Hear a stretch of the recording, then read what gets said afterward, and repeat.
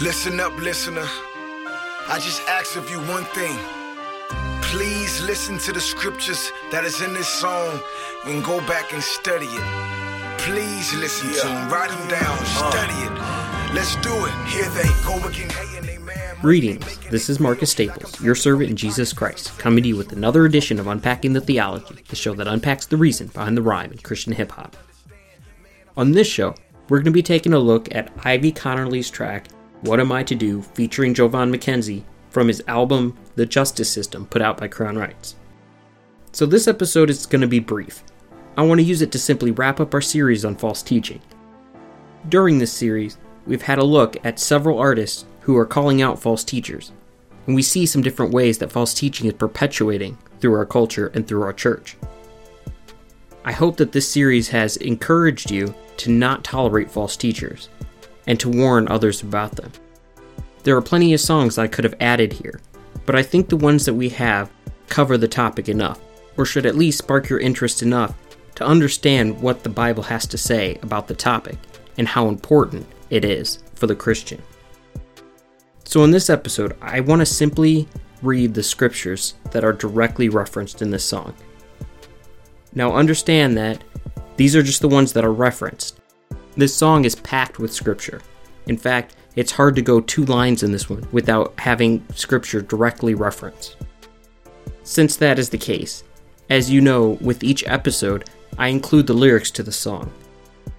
In this episode, I've also included a link to listen to this song. I encourage you, go listen to this song and follow along with the lyrics.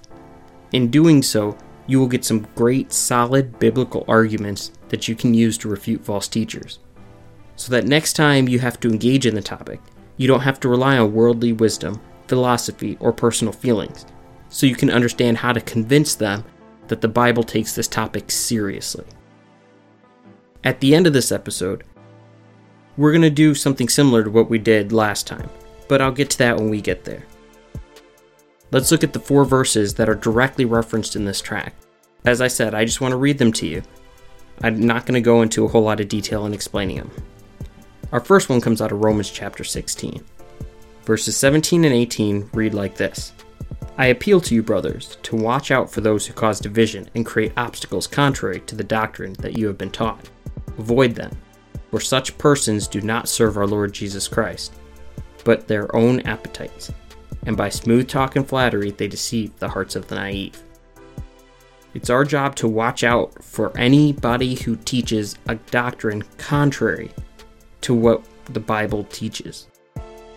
They're the ones who are dividing the body, and they're drawing people after themselves instead of pointing them to Christ.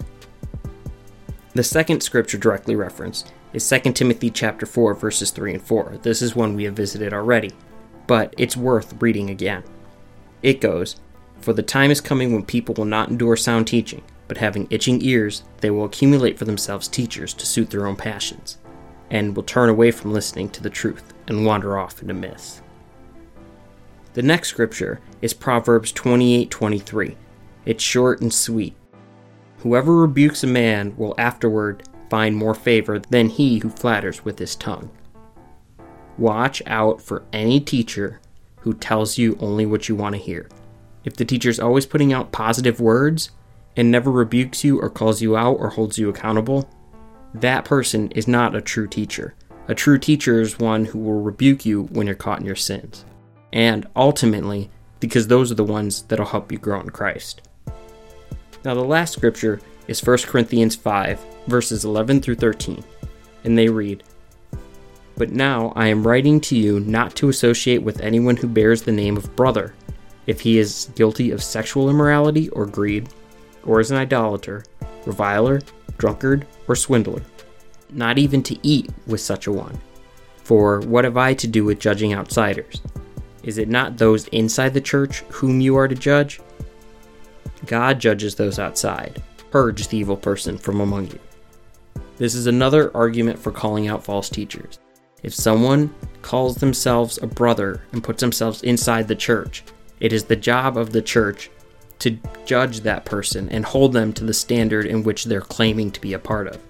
If they're outside of the church, it's not our job to judge them by the standard of the Bible. because they're not calling themselves brothers. But those who claim to be have claimed the standard of Christianity, and the standard of Christianity is found within the text of Scripture. So, it is our job, again, to call those people out because they have claimed that standard. Now, that's all we're going to cover today. Again, I want to reiterate that this song is full of scriptures and good arguments against false teaching. So go listen to it and follow along with the lyrics to help you understand, to really digest what Ivy and Jovan are saying. Now, before we quit, I do want to plug our Google Plus and our Facebook. You can find us there by searching Unpacking the Theology. And to close, we're going to let Ivy rattle off some false teachers and the false doctrines they teach, so that next time that you're engaging with somebody who tries to support these teachers, you have a good starting point on the things that they teach falsely. So sit back and listen to what Ivy has to say to you. This is Marcus Staples, signing off. Thank you, and God bless. Yeah, when you speak the whole truth, it's true. Everybody gets disappointed. They say don't put your mouth on men to God. They say touch not his anointed. All I hear is cliches taken out of context. What am I to do? Are you serious? So tell me, should I listen to scripture or should I follow you? See, a lot of y'all was okay with this song until now. When you got people like Creflo that denies Christ's deity, among many other heresies, and Copeland that said God was the biggest failure, among many other heresies, and T.D. Jakes don't believe the Orthodox view of the Trinity, among many other heresies, and Joel Osteen don't preach the death, burial, and resurrection at the end of his programs, just a watered-down sinner's prayer with no conviction, among many other heresies, and Benny Hinn who says there's 9 persons in the Trinity, among many other heresies, and prophecies that has failed in the past, and Rob Bell and Carson Pearson that believes that no one goes to hell, they're universalists. Among many other heresies they believe in Eddie Long that says God's word is his sperm, among many other heresies, and Jesse Duplantis who has lied so much and says that God can't take your life, you decide when you die, among many other heresies, and Juanita Bynum that speaks that even if you gotta empty your bank account, then do so, to be obedient to God, among many other heresies, and Todd Bentley that says that miracles today happen by charitable giving, among many other heresies, and Fred Price who says that you can't glorify God if you're sick in your bodies, among many other heresies, and Leroy Thompson says if you want your family saved, get your money. You think your wife love you for you?